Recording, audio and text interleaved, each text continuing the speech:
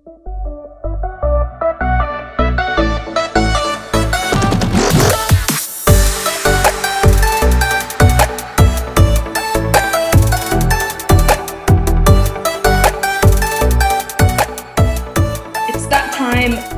another Women's Champions League episode. Apologies for this taking much longer than we expected. I feel like we've been teasing everyone for a really, really long time, and we haven't done that on purpose. But we're here now. We're here to do it. And I'm your host, Alexia Baceta. Obviously, as always, it's been like 30 episodes now that I've been saying this back to back.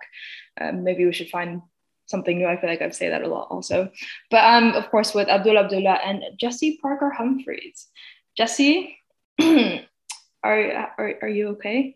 I feel like time is a healer, but it is healing me slowly right now. It feels, but I haven't cried about it today, so there's improvement every day. But maybe that won't be the case by the end of this episode. I'm sorry if we trigger anything and cause you to go into depression for the rest of the day. Abdullah, are you doing a little bit better than Jessie is? Everything is good. Lyon went through. Chelsea went out. Unfortunate. What can we do? But Lyon went through, so I'm happy. I have a disadvantage over you two guys. Can I just say, because both of you two support two teams in the Champions League, so this is just not fair for me. I mean, get okay, on listen, it, Jessie. Yeah, you have Hoffenheim. To be fair, yeah, exactly. Went out as well. Yeah. It's not our fault that both your teams went out. Yeah, exactly. You got two teams as well. It's just that they both went.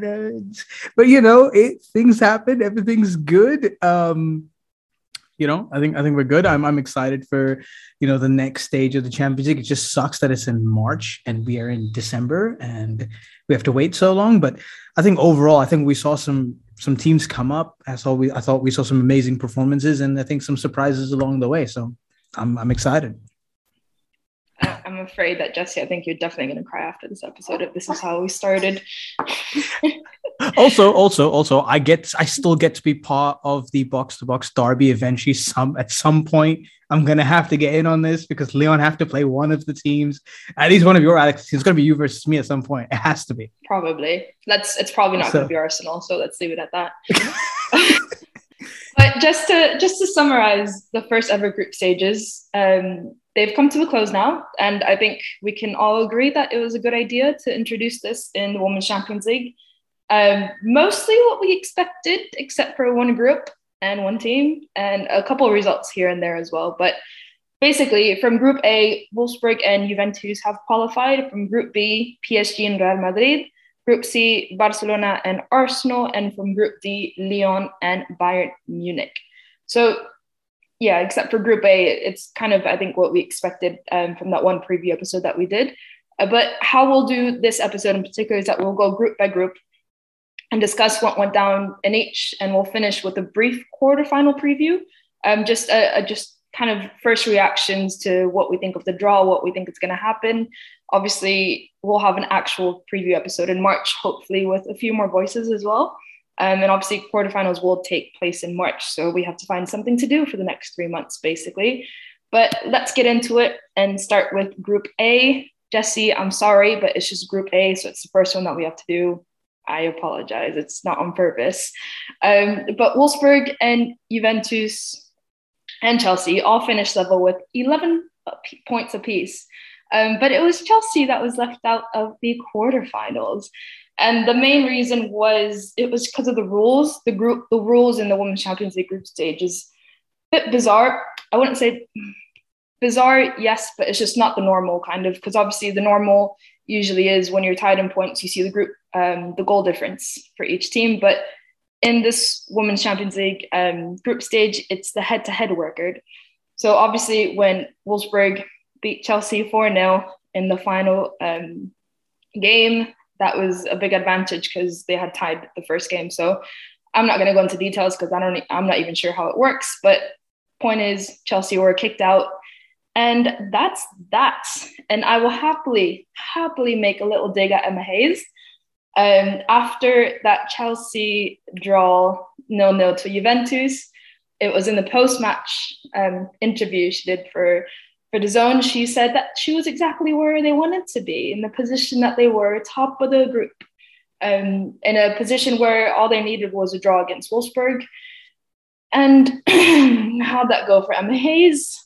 I'd love to know. Obviously, she didn't have much to say after the game either, so don't really know how she feels about it. But don't you just love when things backfire like that? But of course, we all know that this is actually down to the fact that Chelsea haven't won since Hayes purred in the FA Cup final press conference. So that's what it's obviously down to. I'm surprised she hasn't blamed it on that either. But Jessie, let's start with the questions. How would you summarize Chelsea's performances in this group stage? I think flat is really the only way I could describe it. It felt like, looking at all of the games, there were probably only two where I felt we played really well. The game where we obviously blew Servette away, and the 2-1 win over Juve, which I think was a really good result away. But then kind of on top of that, it kind of just got almost progressively worse. The 3-3 against Wolfsburg was obviously awful, that we really laboured to a 1-0 against Servette, and then 0-0 with Juve, and then obviously just capitulating to Wolfsburg. And it's tricky because it does feel like it was a capitulation. I don't really understand what Hayes was trying to do, because, you know, if you go into a game knowing you can actually lose by 1 goal, I just think you can. And Chelsea are such a good counter-attacking team. It just seems so weird to me that it felt like we were set up to try and do something totally unnecessary. You know, we could have just been a lot, sat back a lot easier and not just left ourselves in positions where, Wolfsburg were able to have kind of these one-on-ones and loads of space to run into. And then obviously, of course, by the time you're 2-0 down at half time, you've got to come out and go for it, And I think the goals conceded in the second half, I mean, one of them is just awful defending. Obviously, Magda Eriksson also had to go off, so that didn't help. But yeah, it's kind of natural when you're trying to push up. But look, I think this was clearly the hardest group, I think, except for maybe the Arsenal, Barca, Hoffenheim one, in terms of the quality of the 3 teams within it. But that being said, there's really no reason why Chelsea shouldn't have qualified from it. They really just made a rod for their own backs ultimately, and it's really frustrating and disappointing, and it's hard not to feel like in some ways the season is kind of done. So basically they shot themselves. Literally, apparently. A quick one to add to there before I ask you, Abdullah, a question. Jessie, what do you think of the first half substitution of Ingle and G? Again, yeah, it didn't... I mean, I thought as soon as G came on, we did look so much more creative. And again, I think we were in a position where at that point we had to score. So I can understand why there was no reason to kind of waste any time. But again, it was more what I didn't understand was why it almost looked like we were playing a back 4 with Magda at left back and then having Sophie Ingle dropping in almost to create a 3 as well. It felt like the defense was so easily isolated when it could have just been like a lot more compactor.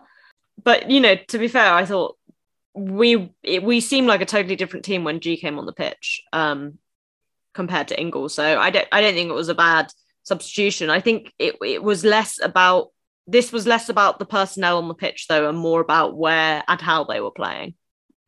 Yeah, that's fair. I watched this game with my dad, and he's probably the hardest person to get a compliment out of.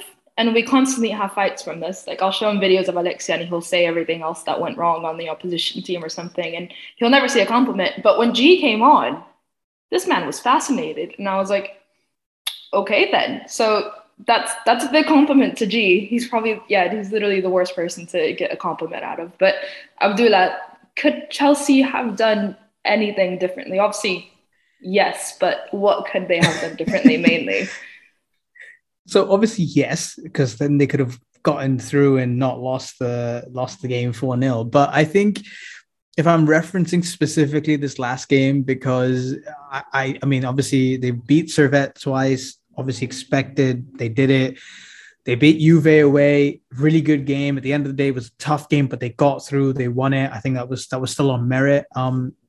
I think the Wolfsburg 3-3 has come back to haunt them badly. That last minute, equalizes is. I mean, now you look back at it, it was avoidable. So you don't give away that chance. You've got an extra 2 points, and you don't even have to worry about this last game against Wolfsburg. But I think in this last game specifically, I think it comes down to the fact of why did Emma Hayes try and do something different that wasn't needed.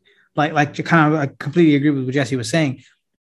They didn't need to do anything extravagantly different. It's not like they had to go out there and win the game at all costs. It wasn't like the Hoffenheim game where they needed to win by 4 goals. Then I kind of understand if you're trying something different to try and get get more goals, to get the best out of your players, to be able to, win the game by high scoreline. But if Chelsea had just played out a 0-0, that's it. That's all they needed. They just didn't need to lose by 2 goals, right? And I think the whole change, and then not to mention, I think this is a huge factor. No Anne-Katrin Berger at the back, and you're asking Musovic to, first of all, come into a crunch game, right?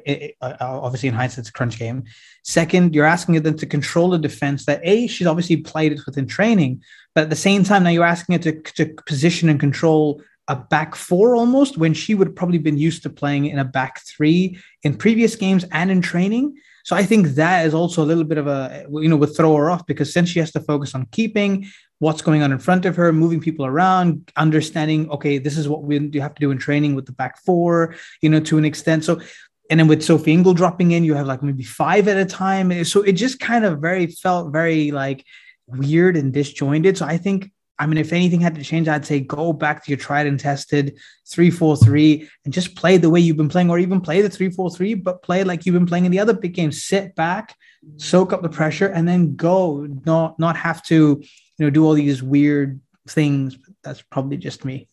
I think that's fair to say. I think if you look at Chelsea, and it happened to a lot of teams, I think, but particularly Swansea, I think it's just a bit odd when teams don't play how they usually play, and it's not completely necessary to play any differently, knowing that, especially with a team like Chelsea, whether they're attacking or defending, they're going to be a really good team and hard to beat, and they're going to score goals probably. But I don't know what happened. Clearly something, the game plan just wasn't right, obviously. But looking at Wolfsburg now, obviously they beat Chelsea. An okay group stage, I think, for them. Obviously, they lost to Juventus. That was big. And then obviously tied with Chelsea. It was, defensive errors that gave them the win, the draw over Chelsea. But still, I think they finished their chances. And of course, they have the Champions League highest goal scorer at the moment, Tabea Wasmuth, who has 8 goals in 6 matches so far. I personally am really impressed with her. Debut Champions League season. She's just scoring goals for fun. Yes, some of them have come a bit easy, but she's not like an Ada Hegerberg. But when you look at like a player like Ada Hegerberg, she's not going to be doing all these fancy things. The thing about Ada is that she makes the runs. She's in the right place at the right time, and all she does is score goals. Obviously, that's very brief. Don't want to get mad at me, please. Ada Hegerberg is a really, really good player that can do everything. But Jesse, has Wasmuth shocked you? And of course, how are Wolfsburg playing the Champions League right now? I don't think Wasmuth has shocked me, because I think she's a really, really good player. And I think this kind of move has been a long time coming for her. I think what's been really impressive with her, specifically in a Wolfsburg shirt, is how efficient she's been, especially in that 3-3. As you kind of said, those goals came from defensive errors, but none of them were particularly easy to score, and she was really like putting them away as if they were like tap-ins. So I think that's obviously been super important to Wolfsburg as a team. I can't figure out Wolfsburg at all, because they seem to either be brilliant or rubbish, and they don't really seem to have like an in-between. Like, I definitely feel in the loss to Juve and even in the 3-3 with Chelsea, they really didn't have much going for them. And then obviously in the 4-0 against Chelsea, like Chelsea were rubbish, but Wolfsburg played really well too. So I think the thing that worries me about Wolfsburg is they do have this real tendency to kind of switch off and concede goals late on. And I would worry for them in kind of these two-legged fixtures that they've got coming up. Obviously, they've drawn Arsenal, which I think is going to be a really interesting matchup because I think they're two very similar quality teams. Obviously, the good thing Wolfsburg have is Alex Popp will be coming back, which will obviously be like a huge benefit for them as a side. But yeah, I mean, obviously it's Tommy Street's kind of first season in charge. I think patchy is the words I describe them as so far. I think that's fair, and I think it's fair to say that for Arsenal as well. They're just two teams very consistently, and it's really hard to actually call it because it's literally all about how they show up on the day. I do have to say that I have been impressed with Jo Ward at Wolfsburg. The style of play suits her a lot better than it did at Arsenal. I can't really put my finger on it as to why. Obviously, the game in Germany is a bit less technical than it is to Arsenal, kind of. But it's just, I don't know how to explain it. It's just like, there's a word in Spanish that's like brusco. It's just like very like, I can't explain it. Anyway, Jo Ward is doing well at Wolfsburg, and I've been a little bit impressed with that. But a big up to Mr. Joe Montemurro, who managed a win over Wolfsburg and a draw with Chelsea. Obviously, his first season in charge with Juventus. Abdullah, how impressed have you been with this Juventus side? Honestly, really impressed. Like after like watching them, when I first watched them against Chelsea in that Chelsea 2-1 win, I felt like that in itself was a very, very good game. I thought that they made a good account for themselves. Yes, Chelsea won it, but I felt like their whole team from the defense to midfield and the forward line, I think they've really stepped up a gear this season since he's come in. I think his tactical style and setup just seems to suit Juventus more than it did at Arsenal, at least towards the last season. And it feels like he's got the players who are implementing his way of playing a lot better. And obviously it was still early doors at the time. It's the first couple of months in, but the fact that they managed to get a good win over Wolfsburg, they got that draw against Chelsea, and they could have very easily have, maybe a little bit better defending and moving around. I think they would have really gotten that draw against Chelsea as well when Chelsea won 2-1. I mean, so it wasn't totally out of the equation. So, and I think he's done a really good job. And I think you really look at this team; they've got some pretty decent names around that they can really build across of. I mean, you've got Girelli and Bonansea, who are two fantastic forward players. Lena Hurtig's a very, very good striker. In midfield, Sophie Young Pedersen is actually one of the most underrated central midfielders, in my opinion. Like out there, like she just quietly does her work in midfield, and nobody really notices, but that just means that she's doing her job even better. And then at the back, Sarah Gama and then, a few of the others aren't too bad as well. And obviously ex-Arsenal Perraud Magnin. I don't even know if I've said that properly, but she's been really, really good between the sticks, and is proving a point that she's worth it out there in Europe. So I think this team has got it, and I think they're gonna test teams in the future in the Champions League and in the knockout stages, and even in next season. So I'm pretty excited with this team. Yeah, I definitely agree. I rate Lena Hurtig a lot, but she reminds me a lot of Asisia Oshoala. They're both like top strikers, but they're the type of strikers that will miss sitters and score literally the most impossible goals. And it just absolutely makes no sense, and it's so frustrating to watch. But I do, before we close on this group, I do want to shout out Servette because it was their debut season in the Champions League.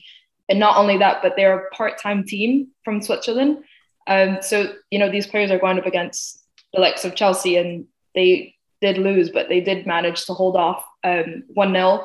I do applaud them. And they actually had the best kind of attitude before the Chelsea game. They asked the Servette manager how he was planning to stop Chelsea, and he basically just said, put 11 in the goal. And he just joked about that. He's like, obviously I can't do that, but if I could, I would. So it was really impressive to see them, and yeah, just a shout out to them. But now we'll move on to Group B. Jesse, it's fine. You can breathe. We're done. Group B, PSG finished top of the group with a perfect group stage, 18 points from 18 points, 25 goals scored and none conceded. Real Madrid finished in second, winning both their matches against Kharkiv and Breidablik, while of course losing to PSG. So I am impressed with PSG. I know that obviously they're good, but that good to not concede anything. I am quite impressed with it, especially after losing Irene Paredes last season. That was kind of a big anchor in their defense. But Jesse, was PSG a team that perhaps overperformed, or is this more or less where you saw PSG continuing after the season that they had last season? PSG are a team I'm finding really hard to judge, just because I feel like this is about what I expected for them in this group, given Real Madrid's general level being not as high as I think most of us thought it was. That being said, we've still seen teams like slip up against, lesser sides, thinking about Bayern and Benfica, and Chelsea struggling to get past Servette. So it is like they basically breezed through it. And obviously that there's all the stuff off the pitch, which they've kind of had to struggle with as well. So, but in terms of what their actual level is now, given those departures from last season, I really can't figure it out, and I think it will be very interesting, to see what they look like in the quarterfinals. Obviously, in the league, Lyon absolutely kind of ripped them apart. But again, that was right around all the off-field stuff, so it's hard to kind of know where all of their heads were around that. So, look, they've obviously held on to their high-quality attack, and I think ultimately, when you've got those kind of players, Katoto, Diani, Baltimore, playing up front, you're always going to cause teams problems because they're so good. I think it will just be a case for how strong their defense actually is, but I don't think this group was ever really going to put it under too much strain. Yeah, I think that's pretty fair to summarize it like that. Yeah, I can't really put my finger on what I expected from PSG, kind of. I did expect kind of a downfall in the league just because of all the players that they lost last season, but they've impressed me a bit, maybe perhaps of how good their attack has been. I mean, we know that obviously Diani, Katoto, Baltimore, one of the favorites of the pod as always. We know the quality of them, but it's of course always about the players behind them and how much service they're actually going to get. But Abdullah, what have you liked most about this PSG side?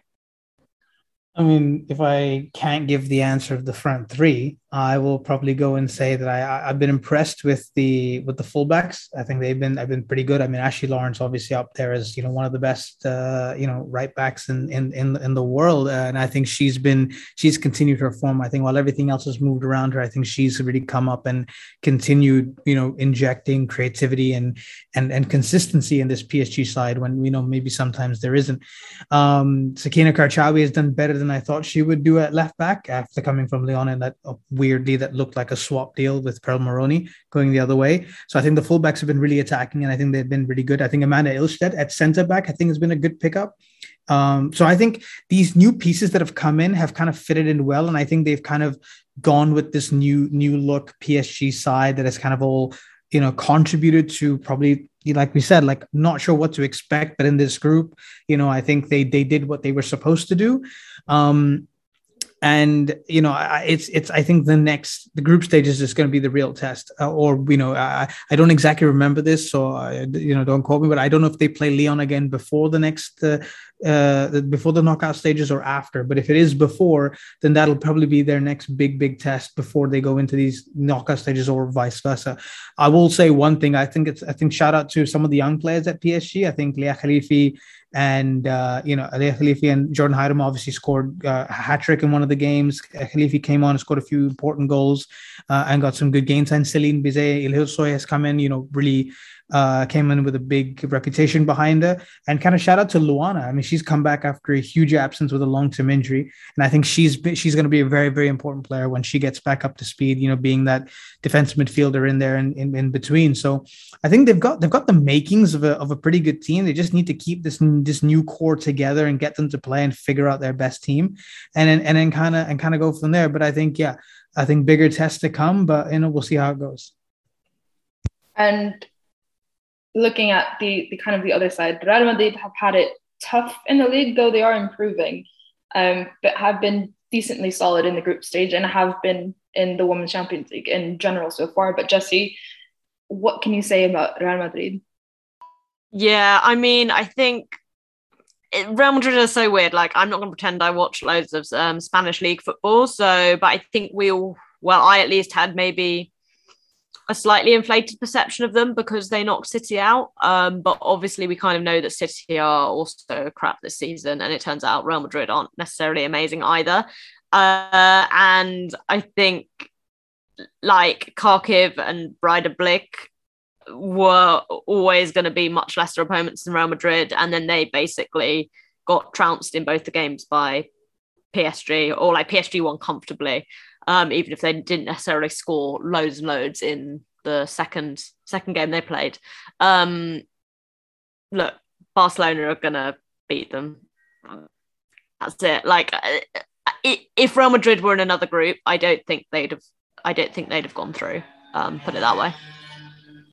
Yeah, I think that's fair to say.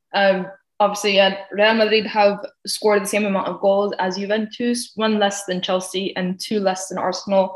Obviously, most of it down to being in the fact that they played against probably, apart from Servette, I think that's probably the weakest teams that were in this group stage. But Abdullah, are Real Madrid set to keep climbing and improving in Europe? Do you see that happening? Yeah, I mean, on current evidence, it looks like they probably will just get better and better. I think once they get more experience, and I think once they get into the summer, that they've been linked with some good players. And I think, I mean, obviously they they fired their coach David Asnon, and they brought in someone new. Now he's obviously an unknown quantity, so we don't know how he's gonna do in the long run.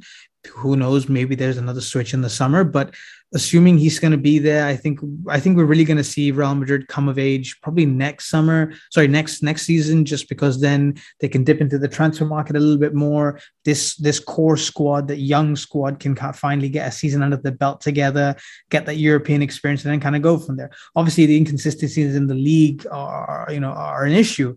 But it's kind of surprising how well they've done in the European stage, and probably Barcelona will be the end of the road for them. I think we can all pretty much say that. So, but I'm excited. I think this Real Madrid side have really shown that they do belong in Europe. I mean, I think we can all say that Man City was their biggest scalp. And I think that alone is enough to say, right, you know what, you beat them, you've qualified second in this group, and you did it, with a healthy margin of points. And I think that's probably the best case scenario for Real Madrid in terms of their achievements and their goals for their Champions League season. So they can take heart from this, and then put a good account for themselves against Barcelona. Yeah, I think that's fair. And going off of that, we'll move on to Group C. Barcelona 18 points, Arsenal 9 points, Hoffenheim 9 points, Kurt 0 points. Probably the most predictable group leader of all, potentially. Barcelona scored 24 goals while only conceding 1. And the Barcelona game just finished. They just won Madrid CFF 7-0 in the league, which means that they now have, in the calendar year of 2021, they have scored 256 goals. That's ridiculously stupid. They've won 54, drawn 2, lost 2 in the entirety of the calendar year. I mean, how does that even make sense? It doesn't matter. But Friedel Manom's goal versus Barcelona is obviously the only goal that they conceded. Of course, came from Tobin Heath. That's the answer to Arsenal's problems. But yeah, Arsenal came through with a bit of a shock and a scare in the closing match against Hoffenheim, where the Germans they came out 4-1 winners, but they did need to win by 5 goals to qualify over Arsenal. They came out very determined. Obviously, the goals came from a very very sloppy defensive mistakes. But I mean, some of the finishing was really, really good. There's no taking away from anything. But Jesse, let's talk about Arsenal. I know it's your favorite topic to talk about. We'll go into Hoffenheim a little bit later. But obviously, they lost to Barcelona twice, 8-1 on aggregate. Did you see, maybe you'll have, from an outside perspective, maybe you have a bit more positive answers than I do, but did you see anything positive from these matches? Not really, no. I think maybe in the second game, they felt a bit better prepared for it. But ultimately, their own mistakes kind of let them down. And I think they felt like once they'd gone 1 goal down, it was almost like there was no sense of coming back anyway. I think what will disappoint Arsenal in both those games was how little they were able to play against Barcelona. I think, thinking about how Chelsea and City have played against Barcelona last season, it really surprised me how little Arsenal were able to do going forward. I think, both Chelsea and City had their moments, even when they were on the way to losing by, in Chelsea's case, a large margin. Whereas I think what would concern me for Arsenal was that they almost had to focus so much on defending. There was really not much going forward for them at all in those games. And then they weren't even actually that good at defending. So I think that kind of balance is a tricky one to figure out. And it's hard for a team like Arsenal because they're not used to just sitting back and defending, which is kind of why I was surprised by it. I just wonder if, after the first game, there was a mentality of deference a bit more, whereas I actually wonder if they'd have been better kind of putting that to the side and trying to be a bit more arrogant and go for it. Because, I mean, the Hoffenheim game obviously put a bit of complexity on it, but it was kind of a free hit, those games for them. And I think that's what was disappointing, especially about the game at the Emirates. Obviously, they were coming off the back of that FA Cup loss, but it was just how timid it felt. And I think that timidity that's kind of crept into Arsenal's play over the past couple of weeks is something that Eidevall will really need to have swept aside before they get to the Champions League quarterfinals, because I just think all of these teams at this point in the competition will kind of smell that nervousness and punish you for it if it's there. Yeah, I definitely agree, especially with the point of how little Arsenal did against Barcelona. I mean, they had barely got on the attack. Obviously in the second match, the only big chance that I remember was the one that Beth Mead choked on. But they didn't get any clear chances on goal. There wasn't anything for anyone really. Once it got to the midfield, kind of Barcelona got everything and it kind of just died there. But obviously against Hoffenheim, it was just really, really, I think it was just lack of concentration. And I think Arsenal came into that game a little bit too comfortable perhaps. But Abdullah, going on to Barcelona, have you seen any weaknesses at all? Honestly, no. I just don't think they've been tested yet. I think that's the bottom line of this thing. Even if they have weaknesses, we just haven't seen them yet because they've not really been tested to a level where you can say, oh, you know what, that's even though Barcelona won, that was a tough game for them. I realistically don't think we've had that sort of conversation yet with Barcelona, and I don't think we'll get that until probably the semi-final or the final in this case, against whoever they end up playing, because I think. There are possibly other teams. I think maybe a Lyon or someone could cause them problems. I'm not saying they'd win, but I think they'd cause them problems with the team that they have and the setup that they have going on right now. But even then, even if you look at, on paper, you'd look, oh, Rolfo at left back, is that there's a potential big weakness. But then you look at the way that they're set up and you look at the way that they're playing.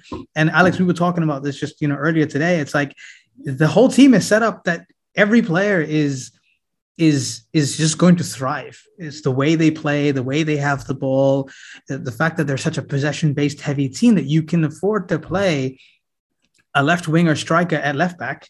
And that left back is basically your left winger because your left winger is in center midfield and your center midfield is as a number 10. And, this whole movement of players and the way the system works is so fine-tuned that I feel like unless someone's going to break that pattern and figure out how to, someone has to figure out how to find a way through. And yes, potentially you're going to look at the fullbacks and say, that's probably where I'm going to get the most joy. But I just feel like no one's had the quality, no one's had the ability to be able to maybe look at that a little bit more, or probably get in behind or do any of those things. So I think, so in short, no, I don't see any weaknesses just because I don't think they've been tested yet. Yeah, I think that's fair to say. And it's going to be hard to kind of find, it's going to be interesting to see kind of the team, not more or less the team. I think it's just a style of play. The thing with European football, we've seen in the men's and the women's, wherever we go, the interesting part about this competition is not, it's about the different styles of play going up against each other. And sometimes you see the surprise results and everything. So I am going to see kind of what hurts Barcelona eventually, because it will happen eventually. But Hoffenheim is not to be underestimated, as Arsenal have definitely learned. Though they are out of the Champions League, of course, I would recommend to keep watching them in the Bundesliga. They are title contenders in that right now with Wolfsburg and Bayern Munich. So I would definitely recommend to do. Sometimes if you follow one of us on Twitter, we'll post out links. Sometimes it is free on YouTube, or just like random links that are really easy to watch. But Jessie, I know this is your second team and they are out as well. But a bit more to talk about. Jule Brand, I think she's definitely made a name for herself in this competition so far. But Hoffenheim, Jule Brand, everyone else wants to look out for next season? Yeah, I think I've been really impressed by Hoffenheim in this Champions League run. They lost some good long-serving players last season, as kind of has happened to them in the past. It's easy for Bayern and Wolfsburg to pick up their best players, but they actually have gone from strength to strength still. Jule Brand, yeah, she's obviously been, she's just so good, and she looks so composed in that Arsenal game. But I also really want to shout out Gia Corley, who's kind of come into the Hoffenheim team a lot more over this group stage, and she was really decisive in that Arsenal game as well. Really exciting player. Was a Bayern youth prospect, but kind of turned down a contract with them to join Hoffenheim, and I think obviously looking for that first team playing time, and it's really benefited her and them. So yeah, they're a great side to watch. They're a funny one. When Alex and I watched the home match against Arsenal, they do kind of have this strange habit of having really good build-up play from the back, but it just stops at the halfway line. I think they were able to do so well against Arsenal because they suddenly got the ball around the edge of the penalty area because Arsenal were giving it away so much, and they were like, oh my gosh, wow, we don't normally plan this far ahead. But yeah, they don't always have as many ideas going forward. They rely a lot on Jule Brand's pace, I think. But yeah, they're a great incubator for young talent as well. They've actually really Paulina Krumbiegel, who I think is as good as Jule Brand, kind of similar age, a couple of years older, but she did her ACL, and so she's been out the season as well. So they're just stock full of these ridiculously talented German youngsters, and I'm really excited to see what they do with the rest of their season. It's also worth noting that kind of Wolfsburg and Bayern do get a lot of players from Hoffenheim. So that's a lot to say about kind of how the young players that they have are ridiculous, and the way they progress in the Hoffenheim style of play is actually really interesting. But yeah, Abdullah, you kind of mentioned it before, but if you were to take a guess right now from the teams that are in the quarterfinal stages now, who could potentially be one to stop Barcelona? It's tough, but I'd put it down to Bayern or Lyon right now. I think they're probably the next best sides in the competition that could potentially cause Barcelona some issues, mainly because I feel like they're the two most solid and consistent teams there right now. I think we saw in the group stages between them, they each won one game each against each other. But, Wolfsburg have the capability of producing fantastic performances, but then we've also seen them lose games. Arsenal haven't been Arsenal haven't been really as consistent. Obviously, we've seen that Real Madrid. So, and PSG, unknown quantity. We've already talked about it. We don't know whether they're going to be able to sustain this against the bigger sides, though they've looked pretty good and, they kind of did what they had to do. So I think for me, it comes down to Lyon or Bayern. I think one of those teams with the players that they have, the experience that they have, I think they could potentially cause some problems. And I feel like their head coaches have the tactical nous to an extent, along with the squad, to possibly be able to come up with a game plan that could stop Barcelona, and they've got some big game players. So yeah, I'd probably put it down to those two. Jesse, same question for you. If you were to have just a quick guess, who could be the ones to stop Barcelona?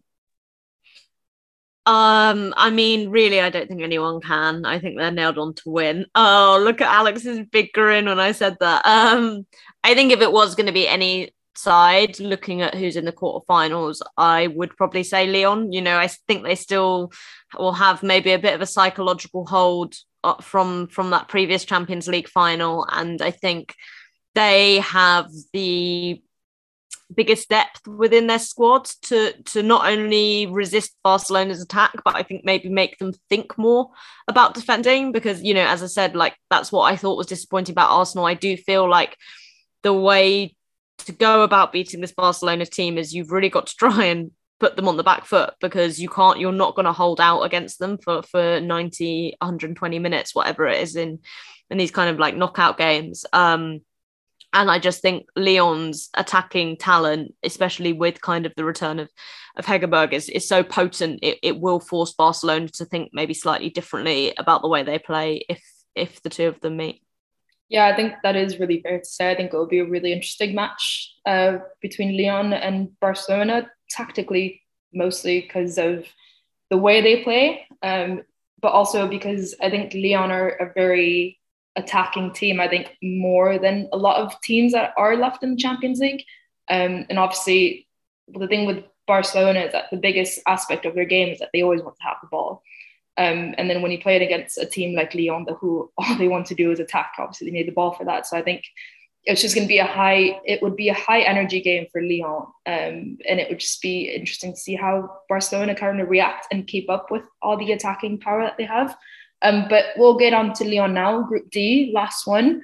Lyon finished with 15 points, Bayern 13, Benfica 4, Häcken 3. A tasty matchup with Bayern and Lyon in this group. Lyon just edged to go top because Bayern dropped points against Benfica in a draw. But they each won a game against each other. And obviously, Saki Kumagai scoring the winning goal against Lyon. What a story.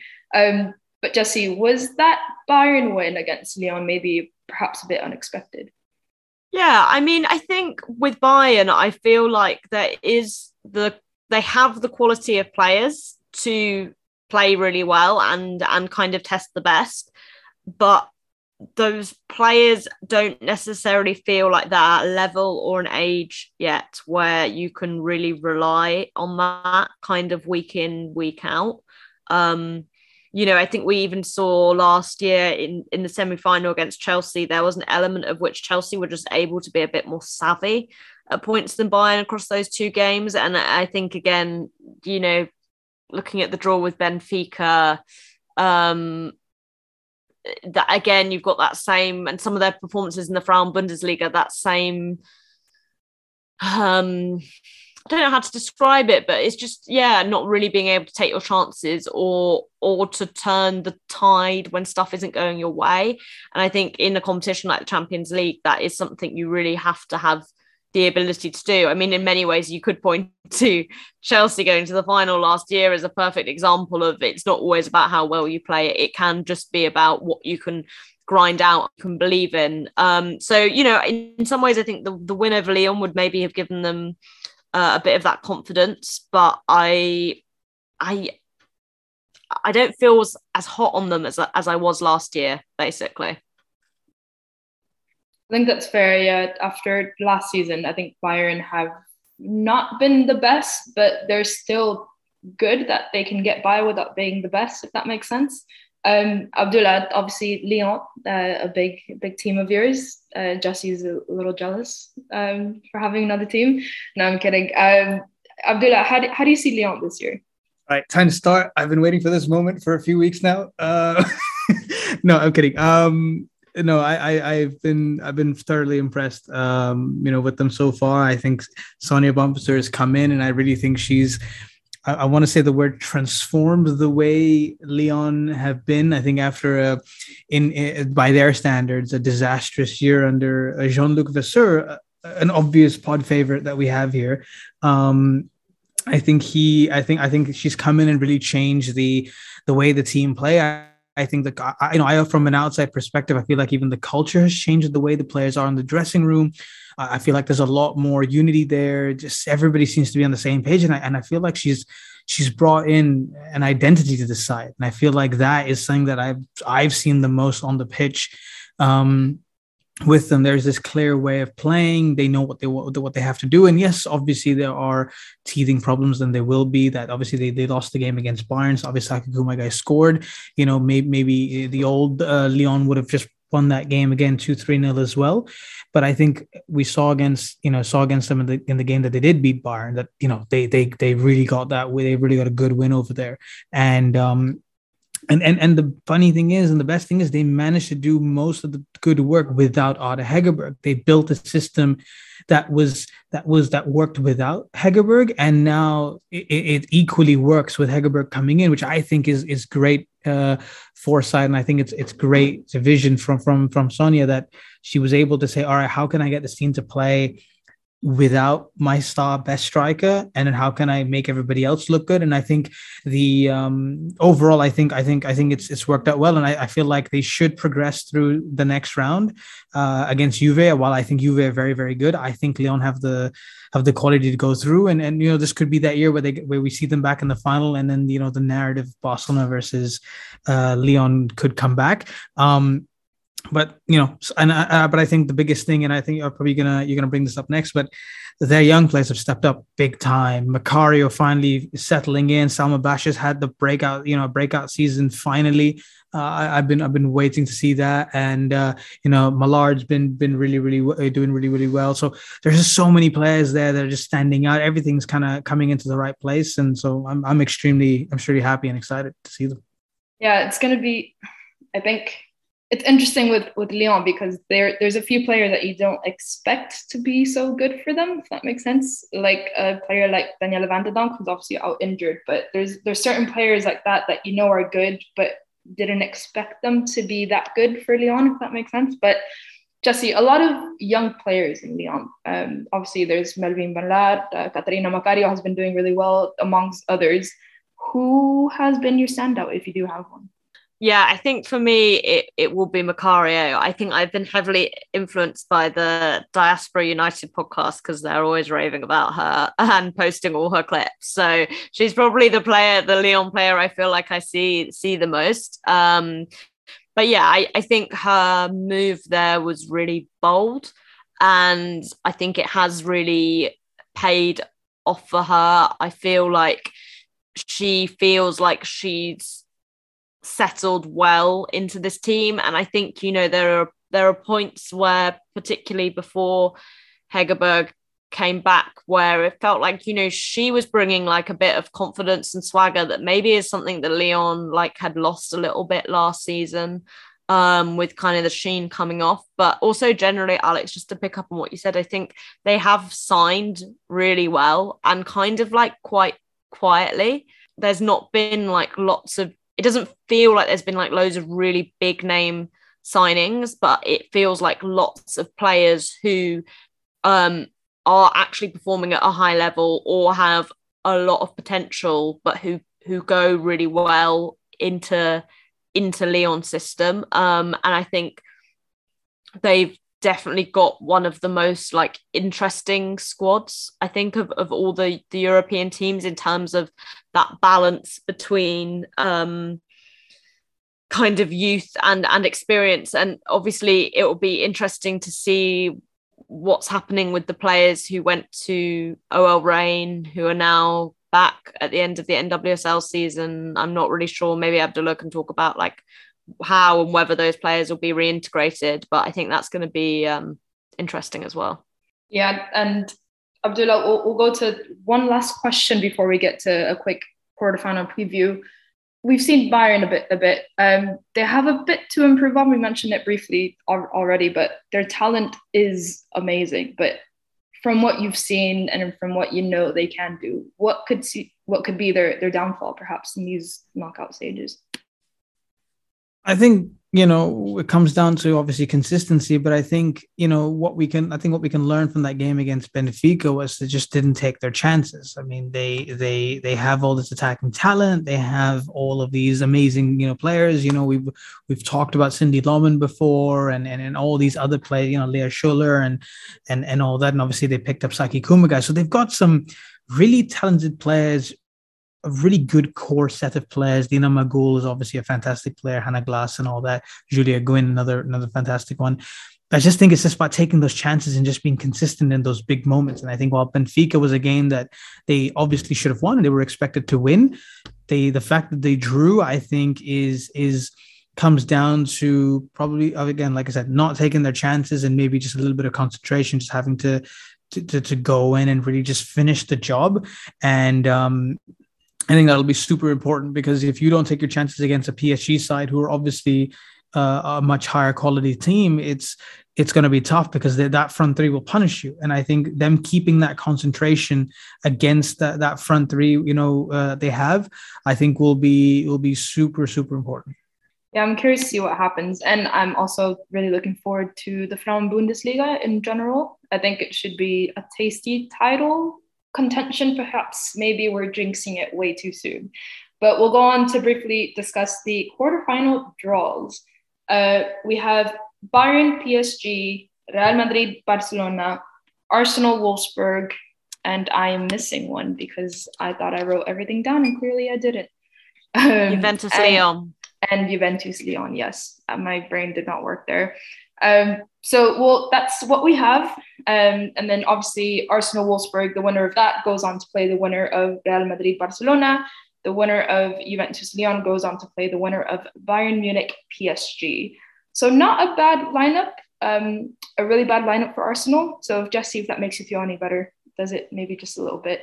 So we'll go first one up, Bayern PSG. Abdullah, what's your prediction there?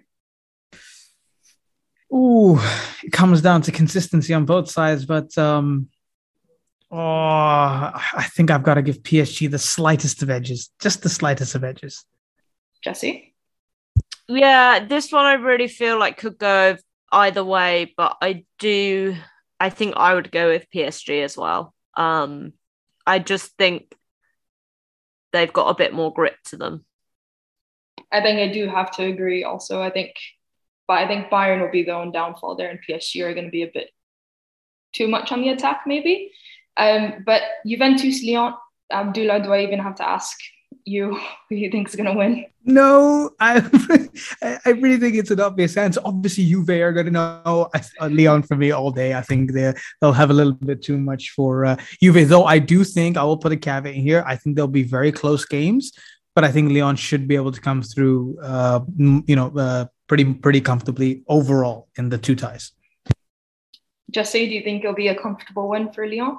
Yeah, I think if this was like a one-legged thing, I would maybe give like Juve a chance to surprise some people, but I just think over two legs, Lyon will have too much for Juve. I think that's fair. I probably have to agree with that.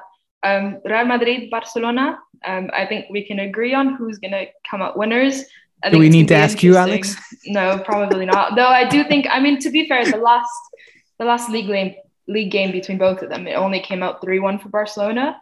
So I think Real Madrid could actually run them maybe a bit closer than a lot of people expect from them. I think mostly just because it's a very familiar rival that they're used to playing against and have that extra kind of push to beat them, if that makes sense. But Abdullah, is it going to be easy, or I don't know, what do you think? Yeah, I think realistically, I think it should be an easy win for Barcelona. I don't see how they can, how they keep it a close game. I think, I think it'll be good. It'll be comfortable for Barcelona. As much as I'd like Real Madrid to make it a very, very close game. I think Barcelona should run away with it. Jesse? Yeah, I agree. I mean, I do think, the Real Madrid know Barcelona better than the other team's angle is kind of an interesting one, but I just don't think Real Madrid are close enough in quality to Barcelona for it actually to be true, to play out in that way. I think Barcelona will win this easily. I think that's fair. I'll probably agree with that. Lastly, Arsenal Wolfsburg, Abdullah. Yeah, I want to give it to Wolfsburg just because of the way they played against Chelsea. I think they'll take so much heart and they'll take so much confidence from that game okay, obviously games are 3 or 4 months later down the line, so we can't take current form and just as if copy paste it into March. But I think Wolfsburg will take a lot of heart from that game against Chelsea, knowing that they can beat good quality English opposition or generally good quality opposition by such a big margin, like like Jesse referenced earlier, Alex Popp will be back by that point as well. Don't strengthens their midfield. So I think Wolfsburg will edge that, and I think they'll go through. Jesse? Yeah, catch me at Meadow Park with my Jill Roord Wolfsburg shirt and my Shanice van der Sanden haircut. I really don't know about this at all because I think both teams are patchy. I think it's really tricky because if Arsenal play like they did at the start of the season, I think Arsenal win. And if Arsenal play like they do now, I think Wolfsburg win. Pop obviously coming back is a big benefit for Wolfsburg. Paulina Bremer seems to be fit again as well. So it'll be interesting to see whether she can get some more game time. And there's Eva Payet, who I don't know whether she'll be back. But Wolfsburg have a lot of players. They've come through this group like when they haven't been in a very good situation. So I definitely think both teams will improve, but I also think this one will be quite close. I just wonder if Wolfsburg's superior Champions League experience will kind of get them over the line here. I think for me, I think this is mainly an Arsenal fan perspective. From what I see is that Wolfsburg have a better mentality of getting shit done, whereas Arsenal have they're kind of like the chaotic children of like women's football, I think. And it can easily get messed up, if that makes sense. I don't know. If you don't know, like the Arsenal, I think it's more personality-wise. I think Germany are a bit more drilled in, as we saw against, that game against Chelsea. Wolfsburg came out to get the deed done. And I don't know if Arsenal have that same mentality. They do, but I don't know if it's going to be as drilled and kind of strict as the German opposition would be. But that concludes our Women's Champions League episode. Again, apologies, this took way too long to record, but you can keep up to date with all our episodes at BoxWSL on Twitter, and we'll see you in the new year. This is quite sad, none until the new year. I think Jesse appreciates that little break from football. But enjoy your holidays, everyone. Enjoy the breaks. And we'll see you in the new year for more WSL and Women's Champions League content. Thank you again and see you soon, everyone. Bye-bye. See you later.